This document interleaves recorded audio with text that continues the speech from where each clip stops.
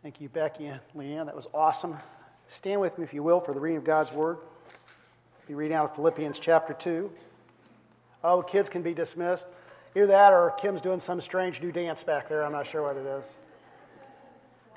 Kids can be dismissed to Children's Church. Philippians chapter 2, verses 5 through 8. If you ever wonder what I read through, typically I'll use many translations through a sermon, but typically my first passage I'll read out of the New American Standard Version if you ever want to know what version I'm reading from. Philippians 2, beginning in verse 5. Have this attitude in yourself, which was also in Christ Jesus, who, although he existed in the form of God, did not regard equality with God a thing to be grasped, but emptied himself, taking the form of a bondservant, and being made in the likeness of men, being found in appearance as a man, he humbled himself by becoming obedient to the point of death, even death on a cross. Lord, bless your word and multiply it in our hearts. In Jesus' name we pray. Amen. You may be seated. Who considers himself an adventurer? I'm just curious. Raise your hand if you're an adventurer.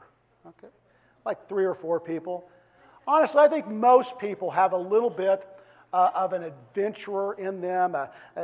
Most people enjoy adventure. That's the appeal to most people of a good movie, of a good story. You know, we don't watch TV shows where somebody just sits in a chair all day and doesn't do anything, right? We watch adventure things. There's action, there's conflict, there's activity. You like to hear somebody tell a good story. So most of us have a little bit of an adventure. It's maybe not like these pictures here, but we all have a little, we don't all climb mountains, but, there's an appeal to that.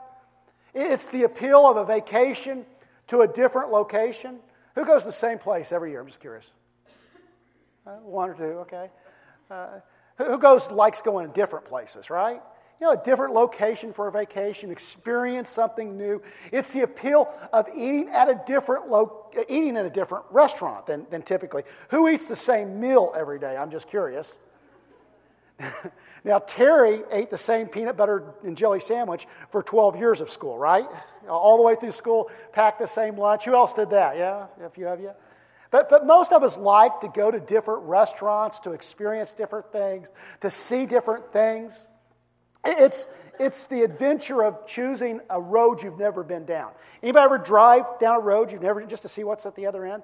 Now, my mom and dad, Bob and Wanda, this is a Bob and Wanda story. Bob and Wanda, on Sunday afternoons, you would hear a phrase like this coming home from church in the car every once in a while. Well, I wonder where that road goes. And you know what that meant?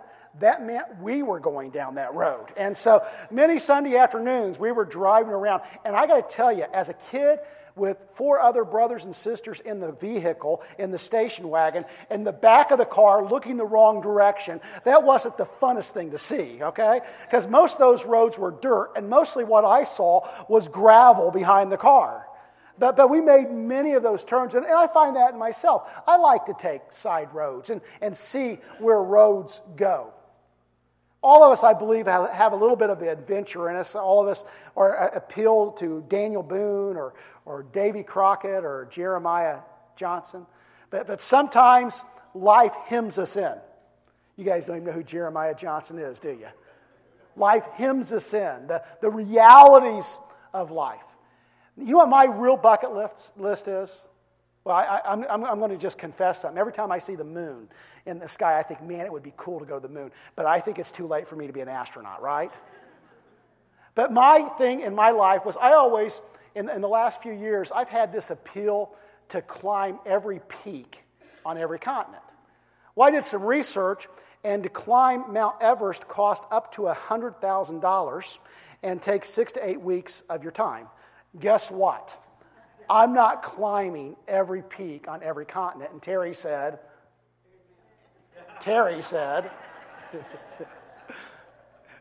it depends on how much insurance I have on you. Oh, Lord, help us. Now, not enough. I don't know. She might say 10,000's enough. Now, if you're looking for a Christmas gift for your pastor, a Peak of the Month club, you could get that for me this Christmas.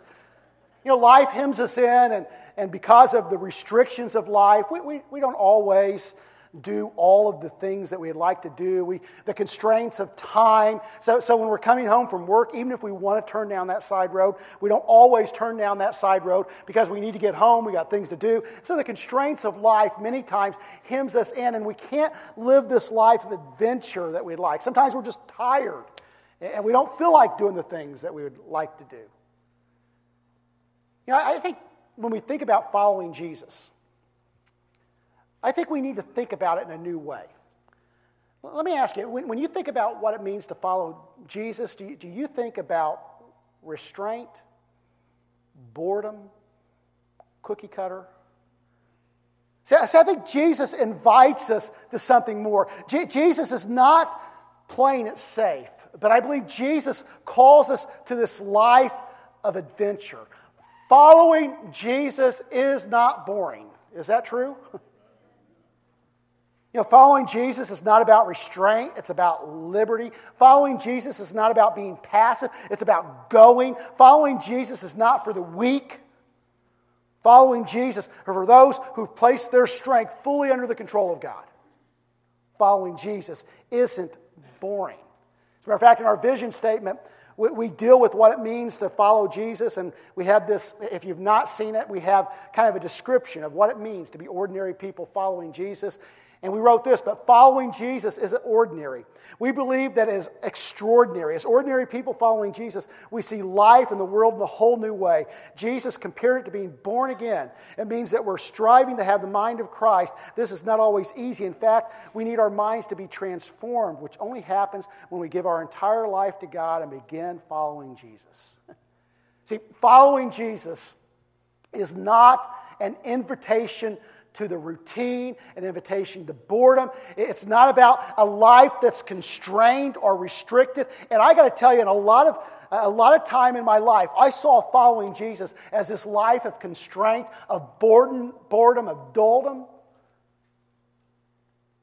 But it's really experiencing life as God intended. Personally, and this is a personal testimony. This is my testimony. Can I tell you, as I have said yes to God, I have experienced life in a whole new way, and I've experienced life in ways that I wouldn't have otherwise. You think, being a lawyer would be an adventurous thing to do. Can I tell you, I've had more adventure in my life as a pastor than I ever did as a lawyer.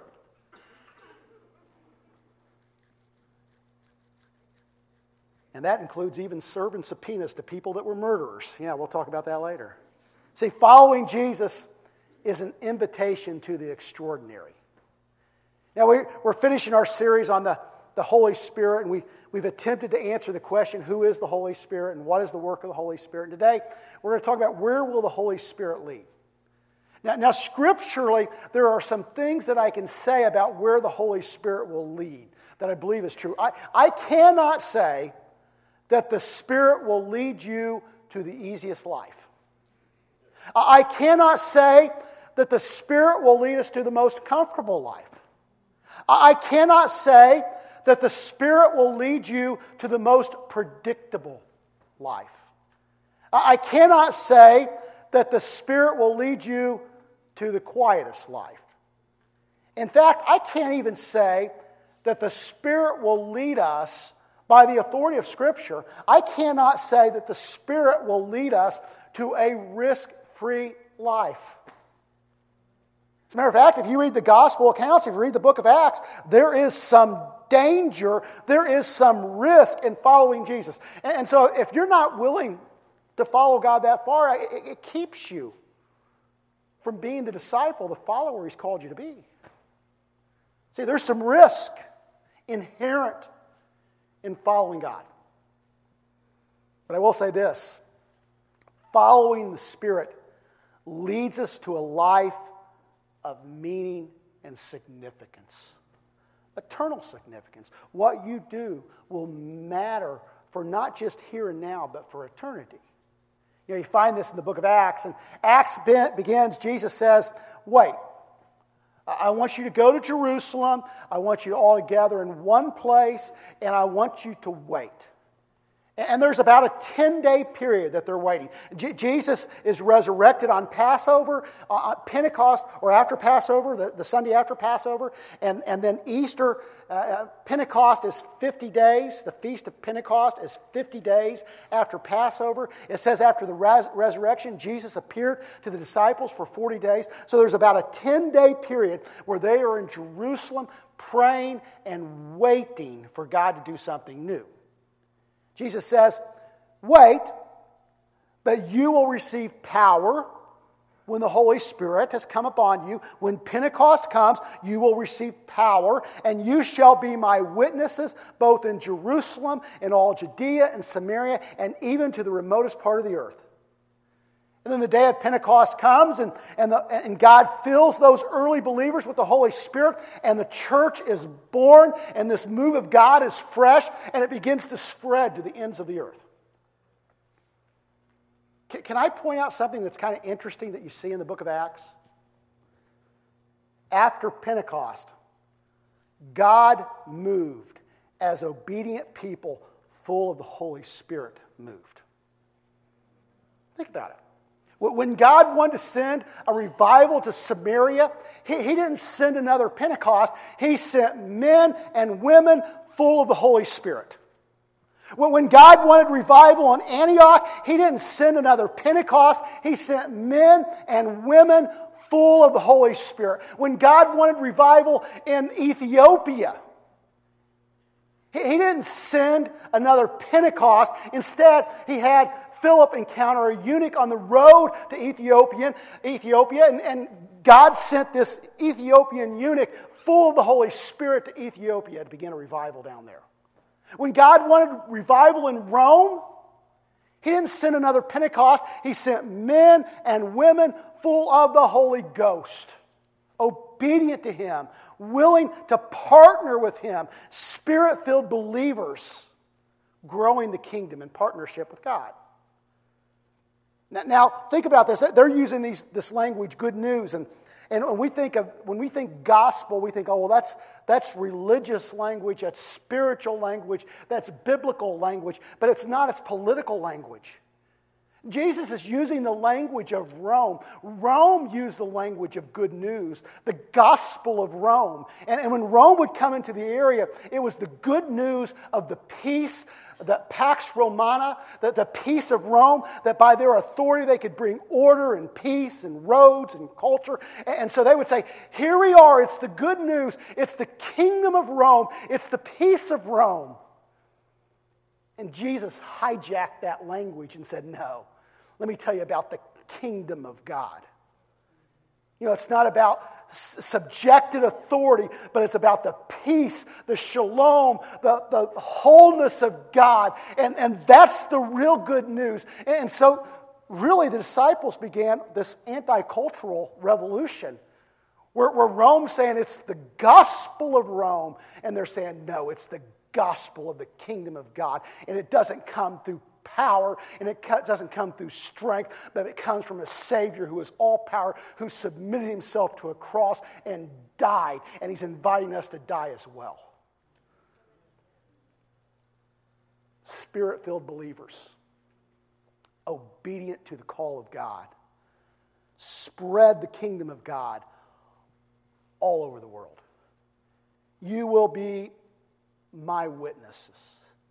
You're going to be able to give testimony to what I'm doing because I've done this in your life. So you're going to be able to go and just share this good news that through the power of Christ, relationships can be reconciled, relationship between me and my Heavenly Father, relationship with other people.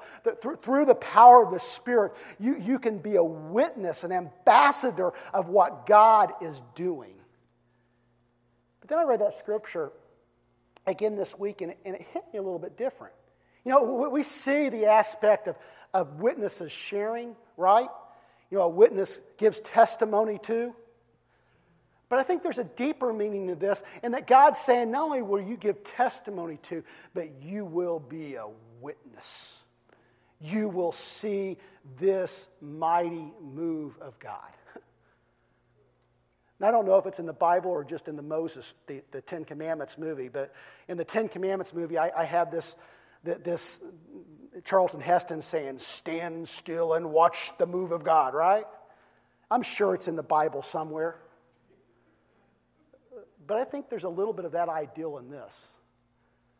That God's saying, why don't you open your eyes? Why don't you just go?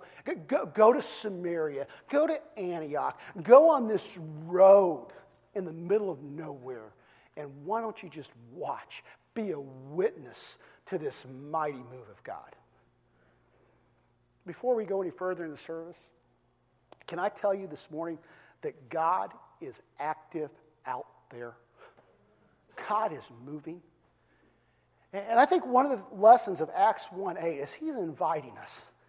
He's saying, I want you to know that I am a missionary, active, going, saving, loving God. And in the darkest place of this world, I am at work. The darkness does not scare our God. Wherever things are darkest, our God's working hardest. And I think part of this scripture is an invitation to get out of your comfort zones and begin to experience where God is at work.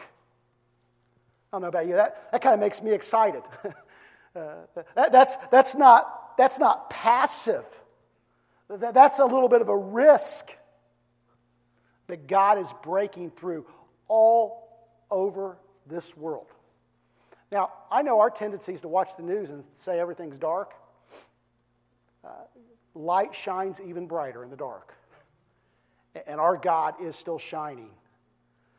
The Holy Spirit helps us share and see what God has done, can do, and is doing. But we miss this when we become passive. When we refuse to go. When we're afraid to take risk, when we're too afraid to move, we miss what God is trying to do, and we miss the entire point. See, we have this command to go, and oftentimes we're not true to that, and we're waiting. We're waiting for God to do something, and we miss this creative, active God at work in our culture. See, I think sometimes we get this ideal that, okay, Lord, I'm going to wait and I'm going to pray. Nothing wrong with prayer, folks. Okay, I just think we need to be praying, going, not waiting, praying. And I think sometimes we're waiting for God, and I think what's happening is God is waiting for us. He said, "Didn't you hear?" I said, "Go. I'm at work. Can't you just join me?" This passive Christianity, this just waiting for God to do something. I don't see that in the book of Acts. They're prayerful, they're moving, but they're not waiting for another Pentecost because God has sent His Holy Spirit, and we believe the Holy Spirit indwells us, right? Right? What else can He do but fill us with His Spirit and send us on our mission? God is active. He's reaching. He's going. In fact, many refer to God as a missionary God. And we see this from the beginning. Adam and Eve sin in the garden, and it's God who comes to them after the fall. You know, God doesn't wait for them to have a worship service and do sacrifice, but before Adam and Eve do anything, God is in the garden calling for them. So we see the threads, we see the beginning of this missionary God who comes where we are. And then the Old Testament is just a story of a missionary God. He sends prophets, He sends kings, He sends priests, He sends a donkey. Don't say anything, okay? But He speaks and He goes and He's missionary and He's active. As ordinary people following Jesus, we become missionaries. That is your call. It doesn't mean that you're going to go to a foreign land. Maybe God will call you that way. I don't know. I'm not saying He won't. But folks, whether we go to a foreign land, whether we go to a strange culture or not, we are called to be missionaries because Jesus was the first missionary. And we're following Jesus, and Jesus gives us the way to go. It's not easy. It's not comfortable. It's not predictable. It's not a quiet life. It's not even risk-free. But can I tell you, the Bible never promised any of those things. Reggie McNeil wrote a book called The Present Future. And he's talking about current evangelism, and he says, what are we so afraid of out there? The Pharisees were afraid of becoming contaminated or unclean or losing their righteousness. I think we have some different fears. I think we're afraid of not knowing how to engage people in genuine conversation. I think we fear rejection. I think we don't know what to say. I think we are unsure of what we have to offer people. I think we're not that enthusiastic about being evangelistic because we feel that we don't have a compelling story. The power of the gospel is lost on church members who can sign off on doctrinal positions but have no story of personal transformation. Fear? Afraid that we can't engage in real conversations. Fear, afraid that we don't really have a story to tell. Afraid that maybe this good news isn't that good after all. We still believe, right, that we have a treasure in clay, earthen vessels. We still believe that this is the greatest story ever told. We still believe this is the best news anybody could hear. In his book, McNeil then talks about how his wife was involved in a ministry group that went to ground zero after 9/11, and they began to clean up. Now, there was all sorts of companies coming in doing this for a fee, but they did it as a ministry, and they did it for free. And so they had to go through all the security things and all the things you had to do, and then they'd come and just begin cleaning up people's homes and offices and do it in a free way. And it gave them this opportunity. People would be engaged and say, why are you doing this? And it was in the midst of this serving and this loving that they could share the love of Christ and show the love of Christ. McNeil wrote this after that. He says, that's what it's going to take to gain a hearing of the gospel in the streets in the 21st century. The smell of cleaning solution, dirty faces, obvious acts of servanthood. You want to become relevant? You want to engage somebody in a real way? Serve them. See, it's the example of Jesus. Jesus gave this great model of servanthood. It's in the midst of his servanthood, and he's becoming a slave for people, that Jesus could express what it meant for the Father to love them. I tell you, that's not ordinary, is it? I love to use the word. Sometimes we use the word holy. Holy is this other. And that's a good spiritual, scriptural word, and I love holy. But I think sometimes holy becomes so separate from us, we don't even understand what it means. It means extraordinary. It's not ordinary. God's not ordinary human. God is extraordinary. And he's called us to this extraordinary love. And he's called us to this extraordinary life. Not passive, not weak, not boring. We are called to the extraordinary.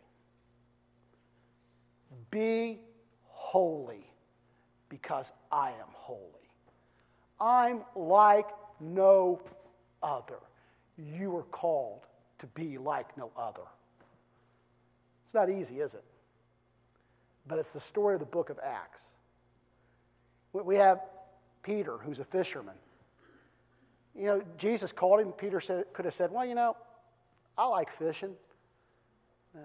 Who likes fishing? Raise your hand. Yeah, a few of you.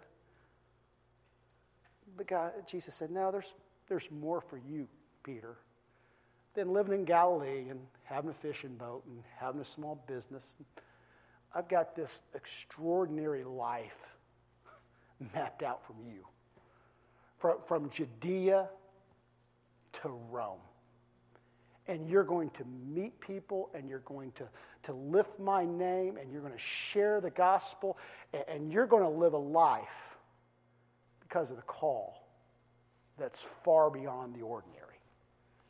Maybe God's not going to call you to martyrdom, and hopefully none of us can be called to martyrdom, and God's not going to call you maybe out of your city, maybe not even out of Marysville, but I still believe God can call you to an extraordinary life even in the midst of this. May not be easy. It's not going to be risk-free. It may not be comfortable. God's going to lead us out of our comfort zones, but He's leading us beyond the ordinary to the extraordinary. Now, who's a LeBron James fan? I'm just curious. 3 of you?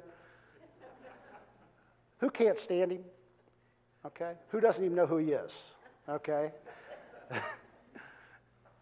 When LeBron James first began playing for the Cavaliers, I think it was his rookie season, Nike came out with that ad campaign. What did it say? Anybody remember? Not just do it. That's Nike. Witness, right? He was King James. And so you see these shirts that say witness. And we went to a Cavaliers game really early on in his career. And so I've still got a shirt that says witness. And every once in a while I'll wear it on an airplane or something. And somebody will think it's an evangelistic shirt. But it's just a Nike shirt that I bought, okay? It says witness. You know, the whole idea was witness what LeBron's doing. Let me ask you, will you be a witness this week? And NBA's not on, so you can't be a witness to LeBron James, all right? But will you be a witness for God? Now I think when I say that, maybe you're thinking already, well, okay, he wants me to share. Can I tell you, it doesn't begin with sharing. It begins with seeing. I was talking to our local evangelist, Nelson Purdue, after service, and talking about this whole concept of being a witness and seeing what God's doing. And Nelson said, it's interesting. It says be. So we focus on this doing, and there's this whole ideal of being before we're doing.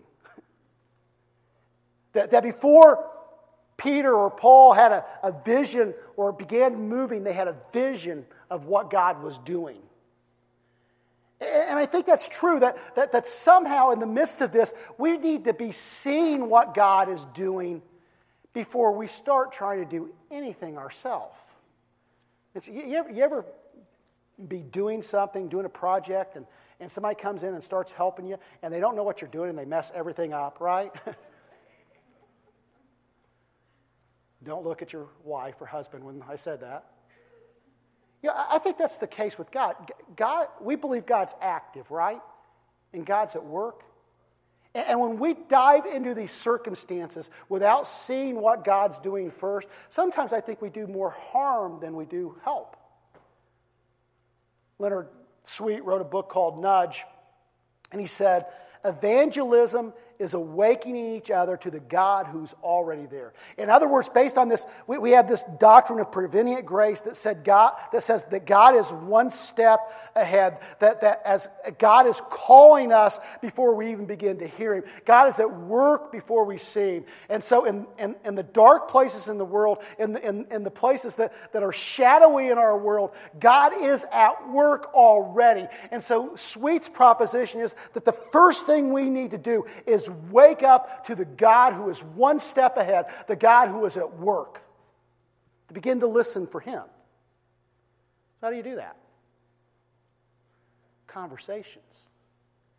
See, this isn't an invitation, and what we're talking about here is not, okay, let's get some billboards and some bullhorns and stand on some street corners and build some big signs and begin screaming things at people as they drive by you in your car.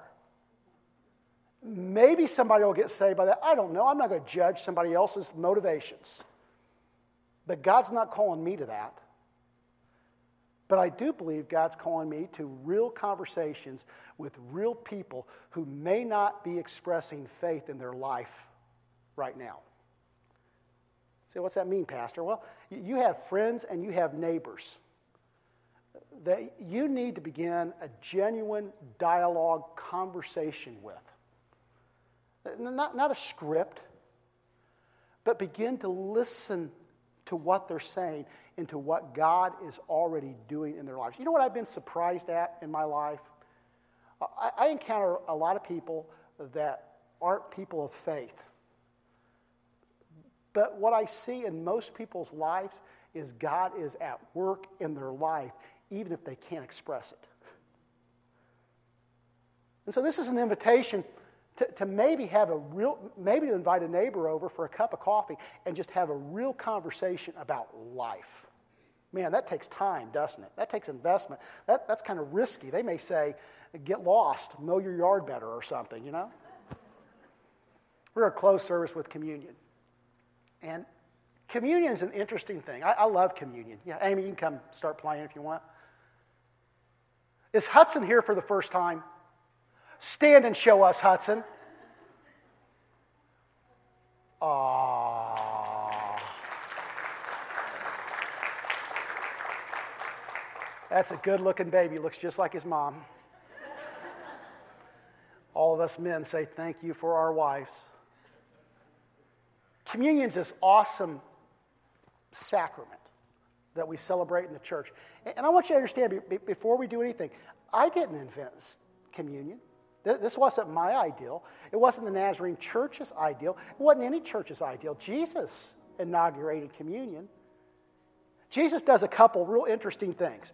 He says, where 2 or 3 are gathered in my name, I will be in the midst. So I've always kind of taken that scripture as saying, you know, if you have somebody that is a believer, that the Holy Spirit indwells them, fully indwells them, you know, in the midst of conversation, Christ is present. Every conversation you have this week can be a holy conversation. And then he inaugurates this meal. And you know, it's kind of weird to us. We don't eat like this. We don't dip in a cup. But Jesus didn't inaugurate some strange meal. It was wine, and we use juice. Everybody say amen. You're glad we use juice. But it was wine and bread. The staples of the day. It was a Big Mac and a Coke. Something ordinary. Jesus said, you know, when you gather around the bread and the wine, I want you to know that I'm going to be in the midst. And so we do this here, but I don't think this is the point. I think this is training. This is to help us recognize something more at work in the significant relationships of our life. That somehow you're going to go home and you're going to have this time of eating or sitting with your family. You know, life, 90% of life is running, right? But then you have those moments where you have real conversation. And the table's generally where that happens. And I think Jesus is saying, I want you to be trained. So when you sit down in the midst of these real relationships to realize that I'm right there in the middle. That's evangelism. It's not a tract. It's not a script. It's real conversations about real issues with real people. Taking them deeper. Realizing that God is present in the midst. So we'll receive communion. I'm going to pray with you. And you know, we need to make sure our hearts ready for Him. Our hearts are right before Him. But then as you receive it, I want you to remember that this isn't the end. This is just the beginning. That this is something that trains us for the real relationships of life. Lord, help us right now. I sense your presence so powerfully in this room. You are here in this place. And Lord, sometimes it's a bit overwhelming to me that you give me this opportunity, you give me this responsibility of presenting your word. It's bigger than me. And Lord, I'll acknowledge that I need your Holy Spirit to work through my words and my message and make it applicable and real. Lord, may we never be people who just go through the religious motion. But Lord, give us a heart that is attentive to your presence.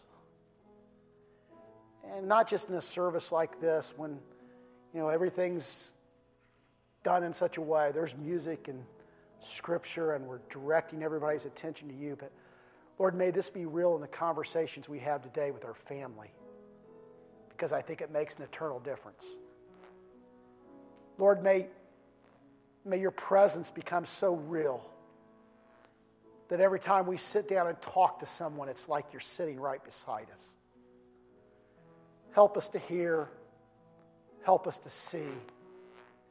And Lord, as we hear and we see, may we be witnesses to the God of love who is at work and active in our world. In Jesus' name we pray. Amen.